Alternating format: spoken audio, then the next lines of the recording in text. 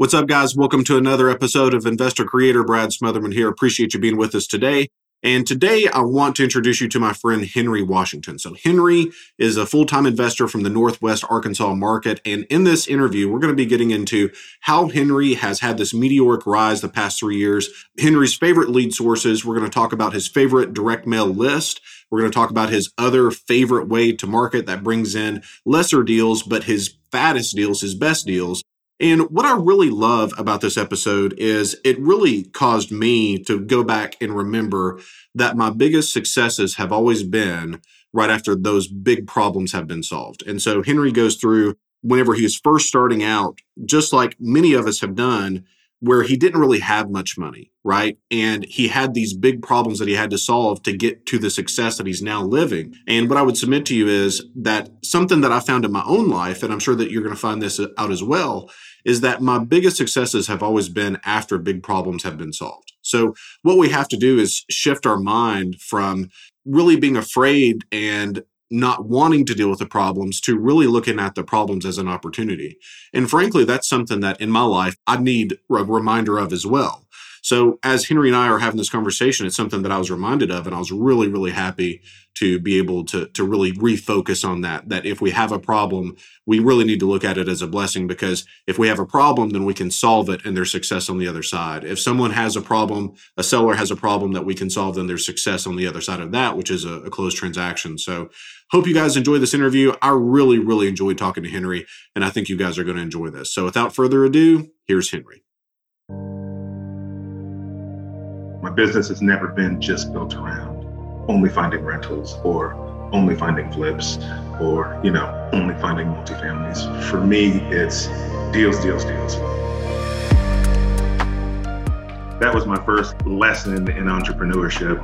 You get these obstacles that are in your way, you start feeling so down, but entrepreneurs don't quit when those happen. You figure out a way around them, right? Over them, through them, whatever it may be. Bigger risk for me was if I do nothing, I can't give my family the life they deserve. That is a way larger risk, in my opinion, than taking some action and trying to get us to where I feel like we should be.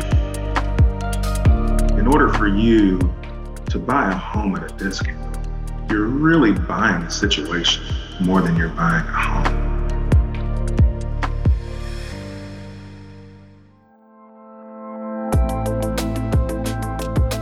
The real estate world is changing. Opportunity is everywhere.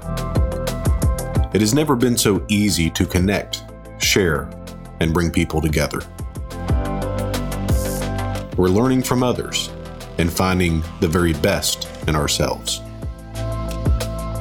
Challenging our beliefs, overcoming our fears, transforming ourselves so we can transform our business.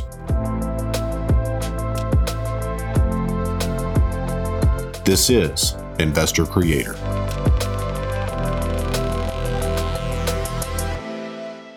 Henry, welcome to Investor Creator. Thank you very much for having me.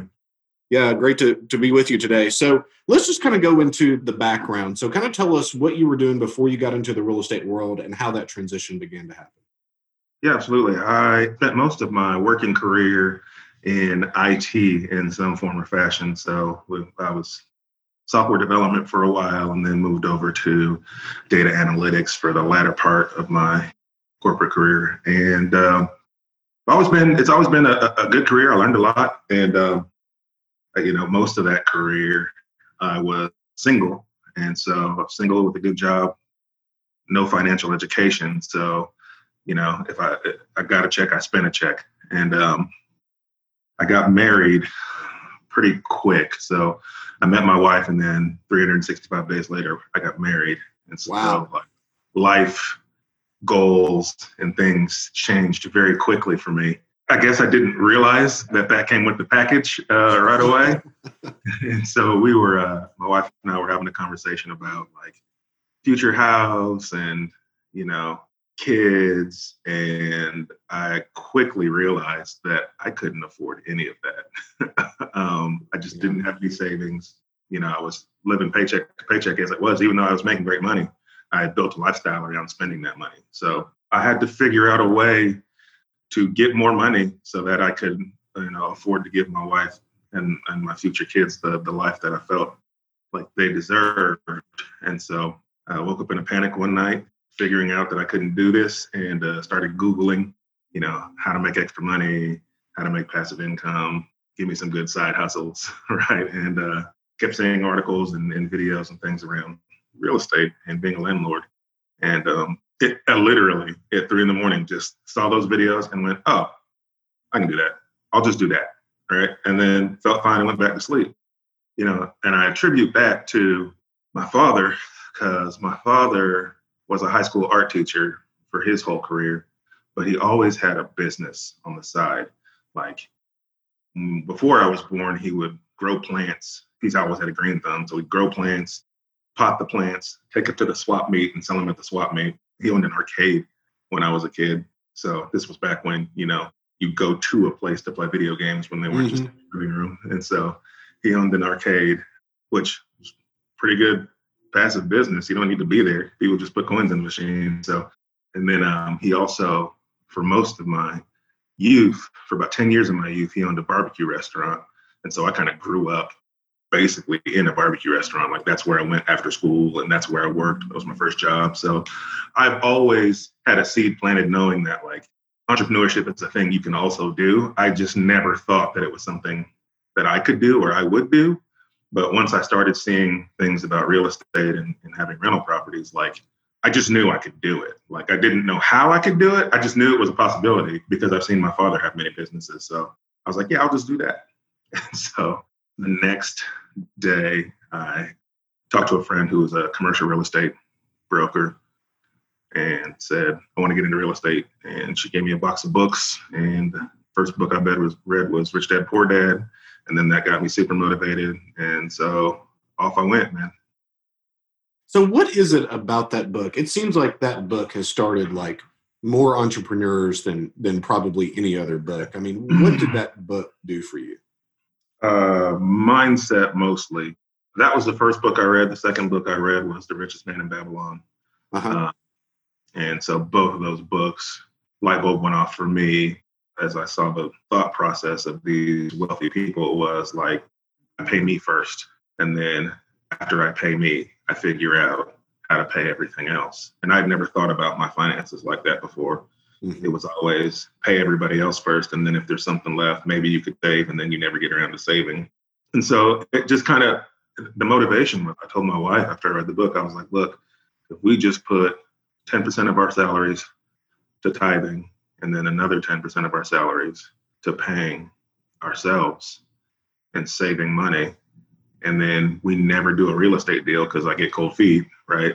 Then look at how much money we'll have accumulated, right? And that was motivation enough. And then once I started doing that and I started seeing the savings grow and I had bought a property and done a deal, like all of that combined was just super motivating to just keep going. Yeah, just you felt like you could do it at that point. I've talked to a lot of people about the Rich Dad, Poor Dad book, and it really seems like it's almost offensive to some people. And especially if someone goes like the high education route, it's like, I have a friend that's a PhD and he's a professor. And, we talk about that and he's like, well, that doesn't work for everyone.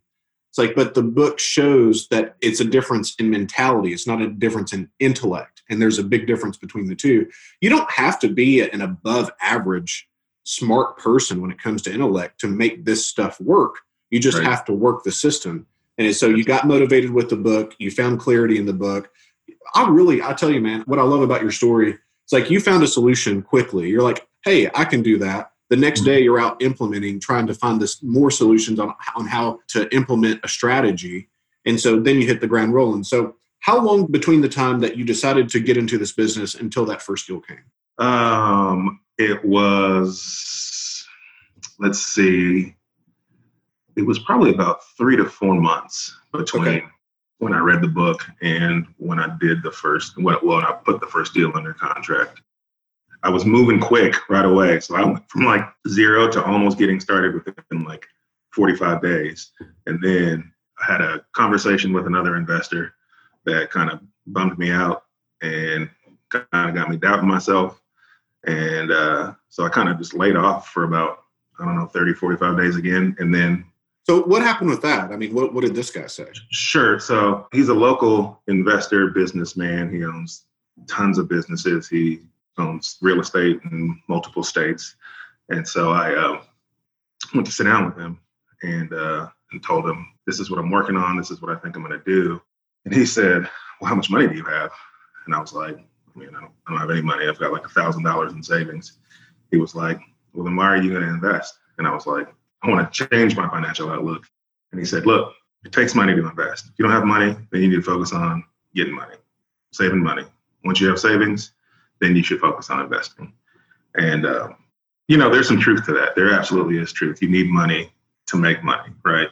What he didn't tell me and what I wasn't thinking of at the time was it doesn't have to be your money, right? You can use other people's money to get started investing. And so, I just kind of stopped and said, all right, well, I'll just focus on saving. This guy knows what he's talking about.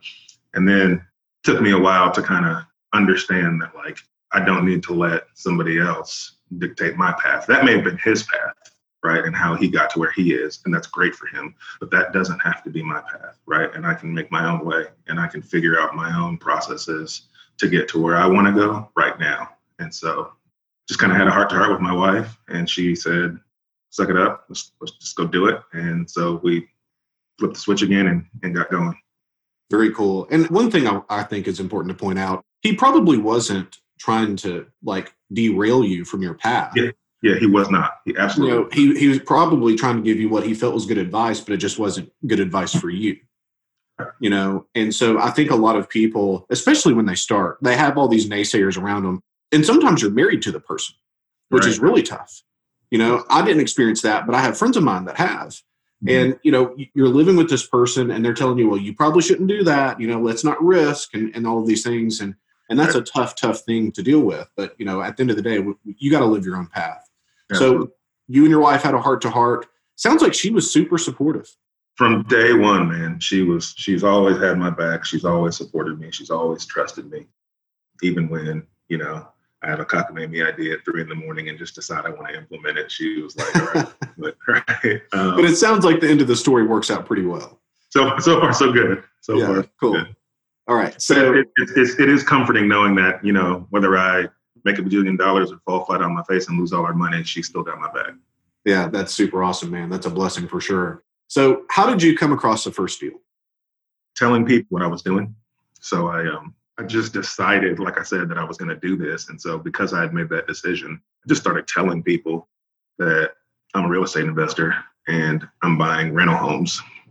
I didn't have any money and I'd never bought a home, but that's the energy I put out there because I just wanted, I've always been a kind of ready, fire, aim. And so I just strongly believe that like you are who you want to be.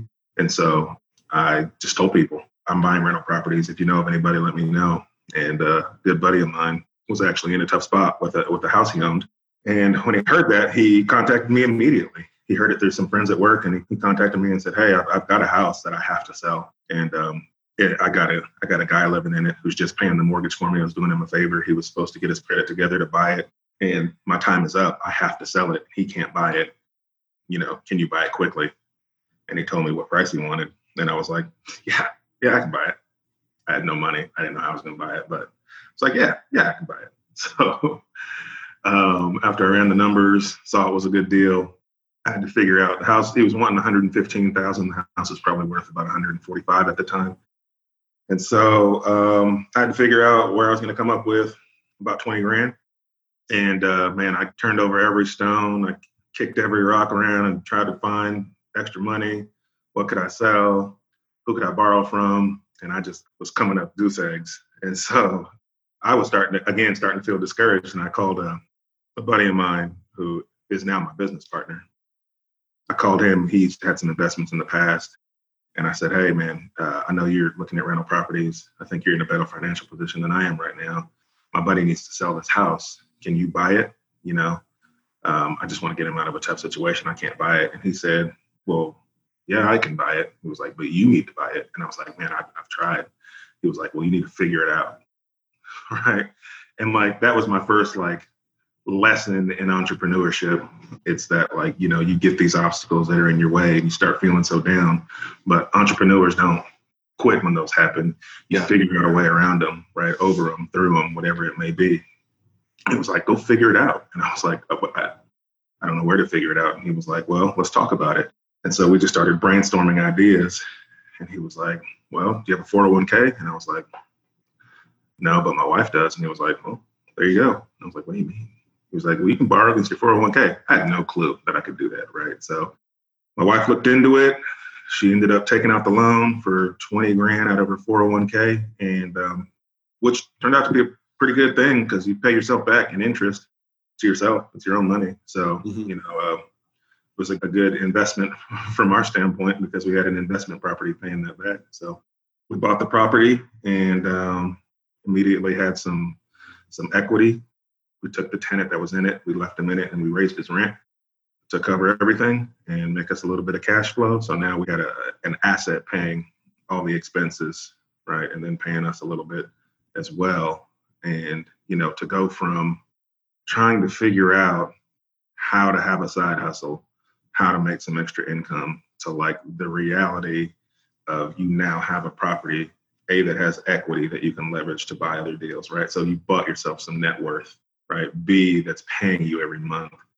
And C, that provides you a tax shelter on the money that you make. Like, it was just mind blowing to me. I was like, I have to do this again right now a lot. So you didn't retire after your first deal, is what you're saying? No, sir. No, sir. I wanted to rinse and repeat, man. All right. So how did you feel? So you go to closing, you sign the docs. Is it kind of surreal at that point? Like, I have this rental house? Looking back, it was terrifying up until the point I signed the papers. And then it was just like, whew, yeah, right. I did it. I know how it's going to get paid, right? So I wasn't fearful of the note not getting paid. I also knew enough about the market that, like, if that guy decided to leave, that I'd have another renter in there so quick. So I knew at the price point that I got it, that I couldn't lose. If he left and I couldn't find another renter, then I know I could sell it for more than what I bought it for. Like, I just knew it was in a good position. So, terrifying up until the point I signed the papers. And then once that first rent check came in, I was like, oh man, this works. Yeah, this is real. This is real. Yeah. We find the same thing happens. Most of what we do is owner finance. So, one of the things that people don't like about notes is with a rental, you can go and touch sticks and bricks. With a note, you can go and touch your file cabinet. Right. So it doesn't feel as real as a rental, right? Until the cash flow starts coming in, Right. And so it's kind of the same thing. So a couple of things I want to point on there. I mean, one of the things that I've found in my career is that it's almost always like the success is right past that big obstacle that you don't know the answer to. And like, I've seen this time and time again in my career. And it sounds like that was the exact same thing for you. And then also, like, I have to give kudos to your friend, now business partner, that gave some tough love. Like, no, man, like, this is your deal. You need to figure it out. Like, I'm not going to come in here and buy it and take it away from you. Like, that guy did you a real favor on that. Sure. It started everything. Yeah, right on. All right. So you're also doing some flips. So was the first couple of deals rentals, or did you get into the flip side after the first rental? The first deal and the first flip kind of happened almost simultaneously. Again, because I was telling people what I was doing. I had a realtor who was part of the Real Estate Investor Association that I had joined, called me and said, hey, man, I've got a potential deal. It's a listing I've been trying to get to put on the market, but the lady is just embarrassed about the condition of her house, and she's been through a tough time. She got divorced and hasn't been able to keep up with the house, and all the kids moved back in, and she just wants to sell it. She owns it free and clear. She just wants to sell it and move, but she really, really is embarrassed about having people come in and out of her home. And he said, I told her that, I can have an investor, just one investor, come in here and buy it. He was like, but you're not going to get the money that you would get if I listed it. And she said that was fine. She just in a bad spot and just was truly embarrassed by her house. And so I said, sure, I'll go take a look. I didn't think it was going to be a deal. And I went, and it was a gorgeous home, 4 bed, 3 bath, like 25, 36 square feet in a neighborhood in Fayetteville here that everybody wants to live in. And the price was great. It was 190 that she wanted. The ARV on the house at the time was like 300. Other houses in the neighborhood were going for that and more. And it didn't need much work. She just had clutter. Like the house was fine. And so I walked it and I was like, it seems like a great deal. So I put it under contract and put it under contract. I spent about 40 to 50 grand in the rehab and sold it a few months later for 325. I mean, and I sold it for sale by owner. Like I just stuck a sign in the yard before I had a realtor list it, and I had an offer in.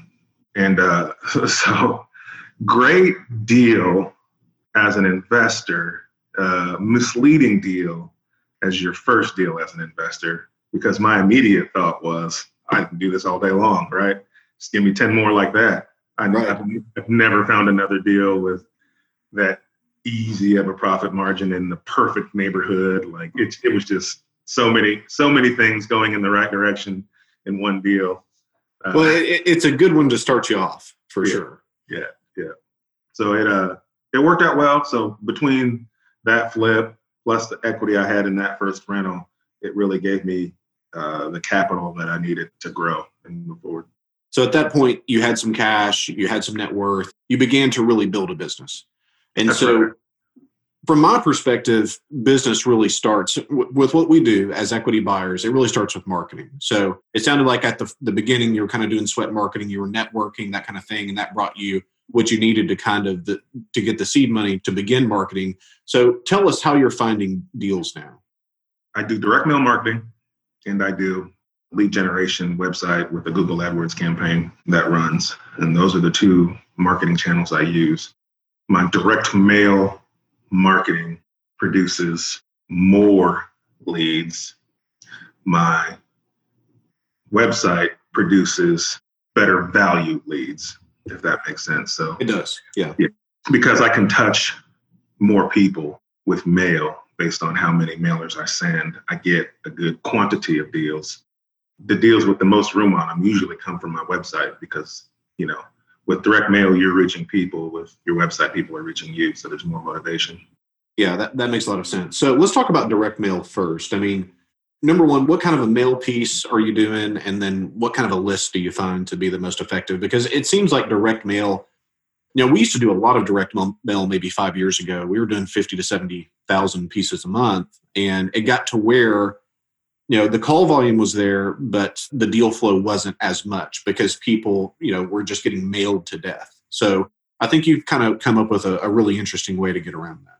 Yeah. So what I do is, so when I started, I was trying to filter for a deal. You need equity, you need motivation, right? If you don't have those two things, then they can call a realtor. So what I was looking for was people who had equity in their home, who potentially had a reason to sell at a discount. And so that reason, I was using age as a filter with the assumption that people over a certain age may have a distressed property because they can't keep up with it anymore, or maybe a spouse died and it's just been too much.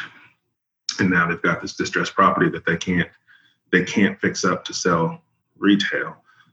So I did that and it worked out well. But the reason I chose that was because when I was doing my research on, who I should mail to for direct mail, who might be motivated, I just kept making lists of every podcast or book or article that I read of like, who are people marketing to? And then I would look for the common denominators among those lists, which were usually absentee owners, right? And I said, great, these are the 2 or 3 motivated people that people are reaching out to. And I do not want to mail those people, right?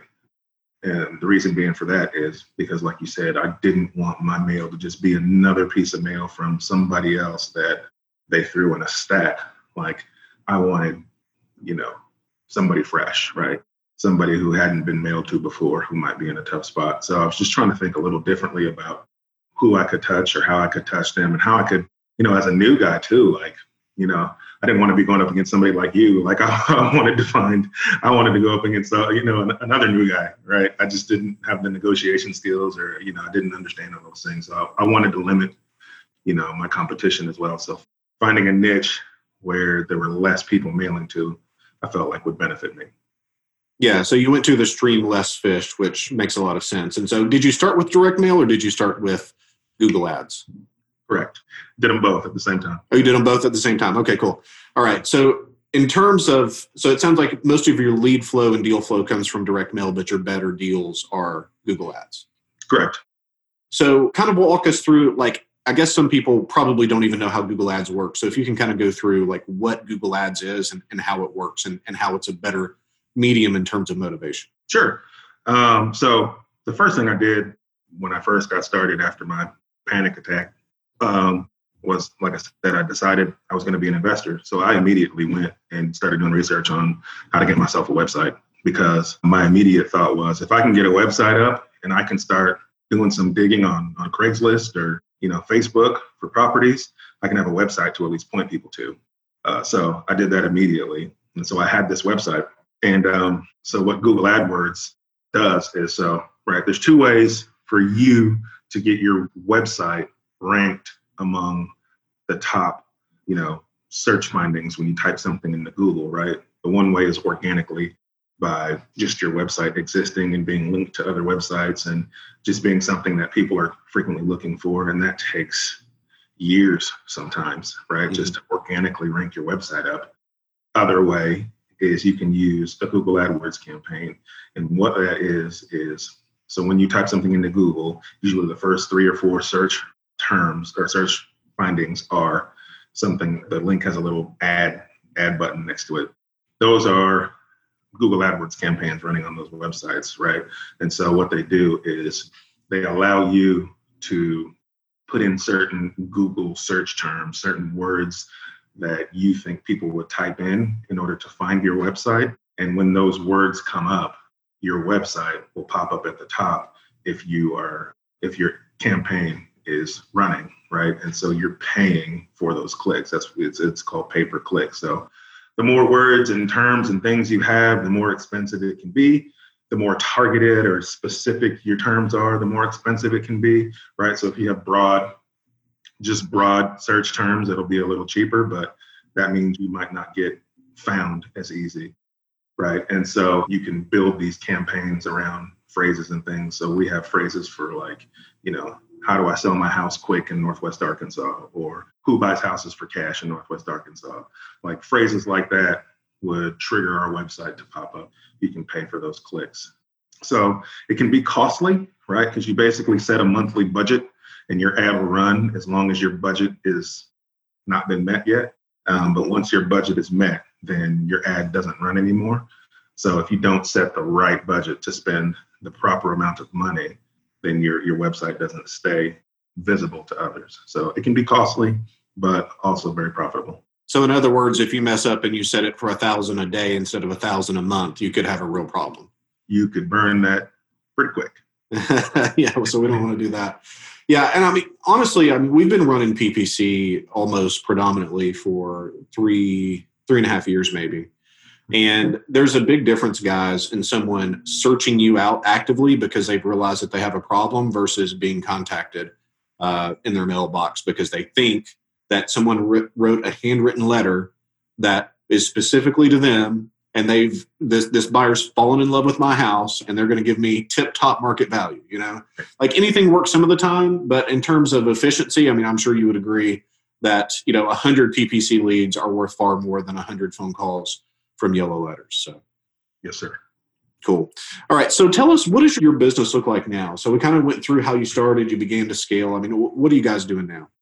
Yeah. So now we haven't shifted much. I've got about 60 rental doors.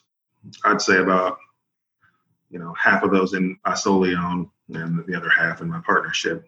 And I probably do 6 to 10 flips a year. And when I say flips, I just mean I flip the deal.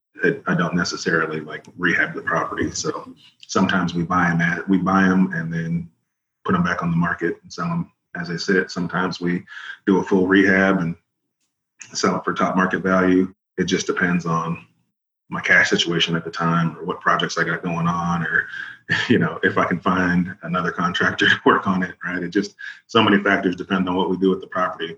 But that's what we're doing. And so I've always had my business built around finding great deals, right? My business has never been just built around only finding rentals or only finding flips or, only finding multifamilies. For me, it's deals, right? Find great deals. If you find great deals, you can monetize them, right? There's numbers of ways to monetize them. The better the deal, the more exit strategies. And so that's just kind of how I've set everything up. And so my focus right now has just been to expand my marketing. And by expand, I mean like new strategies for finding off-market deals. And so I started using Deal Machine to do some, have people doing some driving for dollars for me so that I don't have to get out there and do it and find new leads, right? Which is a little different because you're finding distressed properties you don't necessarily know other than the distress on the outside if they have any motivation or equity.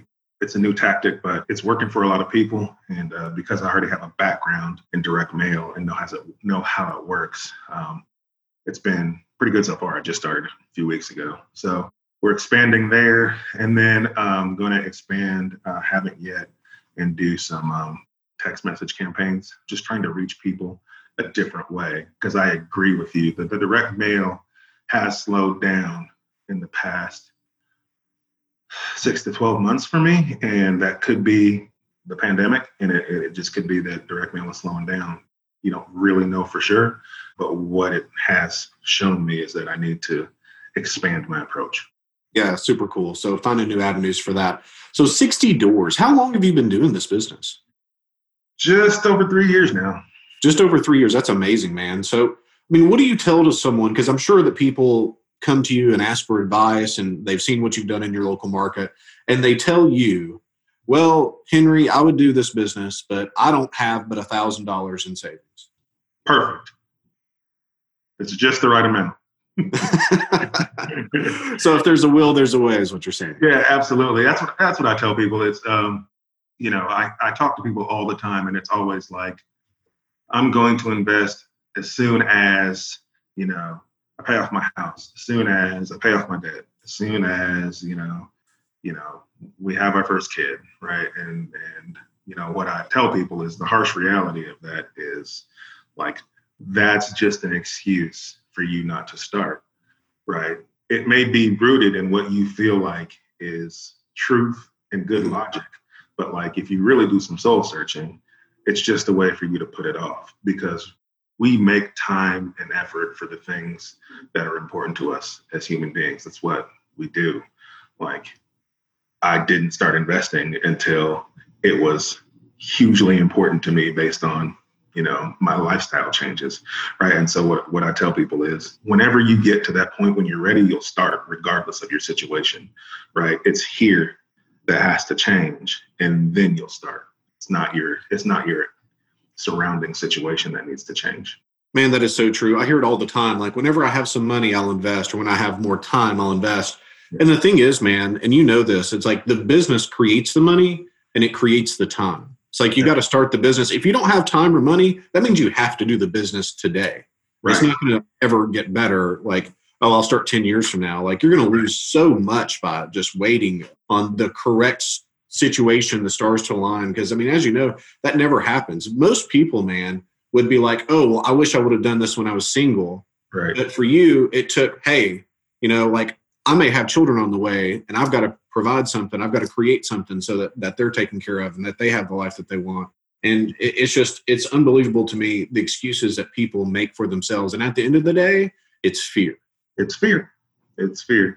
And it's something I learned early on, but I tell people that, you don't have to wait to pay off that debt to start investing. You can start investing and your investment can pay off that debt. Like 100%. That's the difference between an investor's mindset or an entrepreneur's mindset and a regular person's mindset. And fear, I realized that in the very beginning because before I got started with my first campaign, marketing direct mail campaign, I didn't have any money, right? And so direct mail marketing costs money. And if you're not going to allocate the proper amount of money to your direct mail campaign, you might as well not do it, right? You can't. Yes, that's right. You need to spend $1,000. You can't spend 500 and hope you get a deal, right? You need to spend the right amount of money to get a deal. And so once I put all the numbers together and saw what it was going to cost me to send my first campaign, I crawled at it, Brad, and I was like, I don't know. It was going to cost me $1,500, right? It was basically a few $100s for the list and about another $1,200 to send the first campaign and mailing. And I was like, when you only have $1,000, right? $1,500 is a whole lot of money. It hurts, man. It hurts. Yeah. And so, yeah, man, I got scared. And so what I did was I literally wrote down like, well, what are you scared of? Right. And I said, I'm scared of spending $1,500, right? And not getting a return on my investment. Right. Okay. So what does that mean? That means you're scared of failing. You're scared of this campaign not producing results or you not being able to close the deal if the campaign does produce results, right? So those are the things I was scared of. And I said, well, let's break that down even further. Do you think you can do this? Well, yeah, I think I can do it. All right. So you think you can close a deal? Scratch that one off. That's not really a fear, right? Are you scared of losing money? Yeah, I'm absolutely scared of losing money. Okay. How can you alleviate that fear, right? And so I thought, and I was like, okay, well, what if I took a credit card that was interest only or no interest for 15 months, right? Could you afford $1,500 divided by 15 months? Yeah, I can afford that, right? I can afford that extra payment with the job that I have, right? I looked at my finances. I said, if I fall on my face, I'm making this $100, $150 payment for the next 15 months. I can afford that. It'll be fine. And so then that fear was gone. Like I knew I could afford to fail, right? And be okay. And so now I had no more fears. There was no excuses. It was just action. And so once I figured that out, took out the credit card, put the money on it, sent the campaign, and off I went. See, I had a slightly different strategy for this because I had the same thing. So I had my first note cash out. And this was the first time that I really had like a good chunk of excess cash to work with. And I was like, okay, like let's sit down, let's figure out how we're going to allocate this and scale up. Like I had a good bit of note equity and cash flow, but I never had like a bunch of cash, right? And so I was like, okay, like I'm going to spend $15,000 on mail. I'd never done mail before. And instead of doing like the healthy thing and like writing down the fears and like really analyzing it, what I decided to do is have like 5 Mai Tais. So like I had my 5 Mai Tais. I was actually in Maui and I was like, I had really bad, it was actually one of the best parts of my life, honestly. I had really bad jet lag. I'd get up at like 2 a.m. their time. There's a 24-hour Starbucks that was maybe 30 yards from the ocean. So like I would get up, have my coffee. I'm sitting there and I'm thinking of like analyzing how am I going to do this? How am I going to do this? And, I had the order already set up and this $15,000 worth of mail was allocated across, I think, 4 months. And so I was like, okay, midday, I'm having my Mai Tais. I'm like, I'm going to do it today. I'm going to do it today. I'm going to process it today. So I'd never spent $15,000 on anything. I'd never bought a car for $15,000. Like I'm going to take the biggest purchase of my life thus far and put it into marketing. So I ended up processing it. And afterwards I felt a little nervous, but I'm like, well, it's done now. Let's just talk about life. But I 100% agree. But I mean, at the end of the day, marketing is good. Marketing is the best investment that you can make with cash. Yeah. Like I don't like buying houses with cash and tying up cash in houses and those kinds of things. But there's always room to do more good marketing if you need the deals. So that makes a lot of sense. To talk about fear real quick, I think that I'm overall a pretty afraid person, but it means the exact opposite for me in many ways. So like a lot of people feel like, well, I'm afraid to fail, so I'm not going to try. For me, like if you have an idea of success in your mind and you haven't yet met that idea of what success is, you're already failing.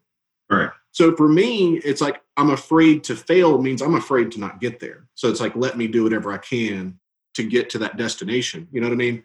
The problem that I've found in my life is that that destination is always about 3 miles away from where I'm running to. You know what I mean? So it's like the marathon and you're at like mile 24 and you think you're getting close to the end and the goalpost just kind of keeps moving. You know what I mean?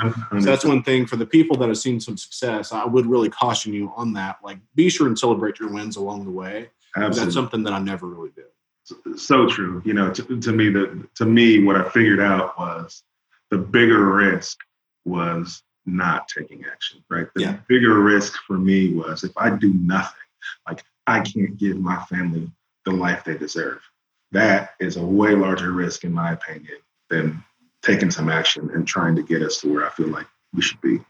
Man, that's deep. That's deep. So let's switch gears and talk about the perception of this business. And I've talked about this on a different podcast episode, but for those of you who didn't catch it, I had an uncle at a cookout tell some family members that, oh, well, Brad, what he does for a living is he steals people's houses. You know what I mean? And ironically, when the guy lost his job, he actually came to me and said, hey, I hear you're doing pretty well at investing. I'd like to get into the game now. I was like, this is a little bit ironic. You know what I mean? Like, I didn't say anything because I'm not that guy. I was like, wait a minute, didn't you say this? That's what I wanted to say, but I didn't because I'm cordial.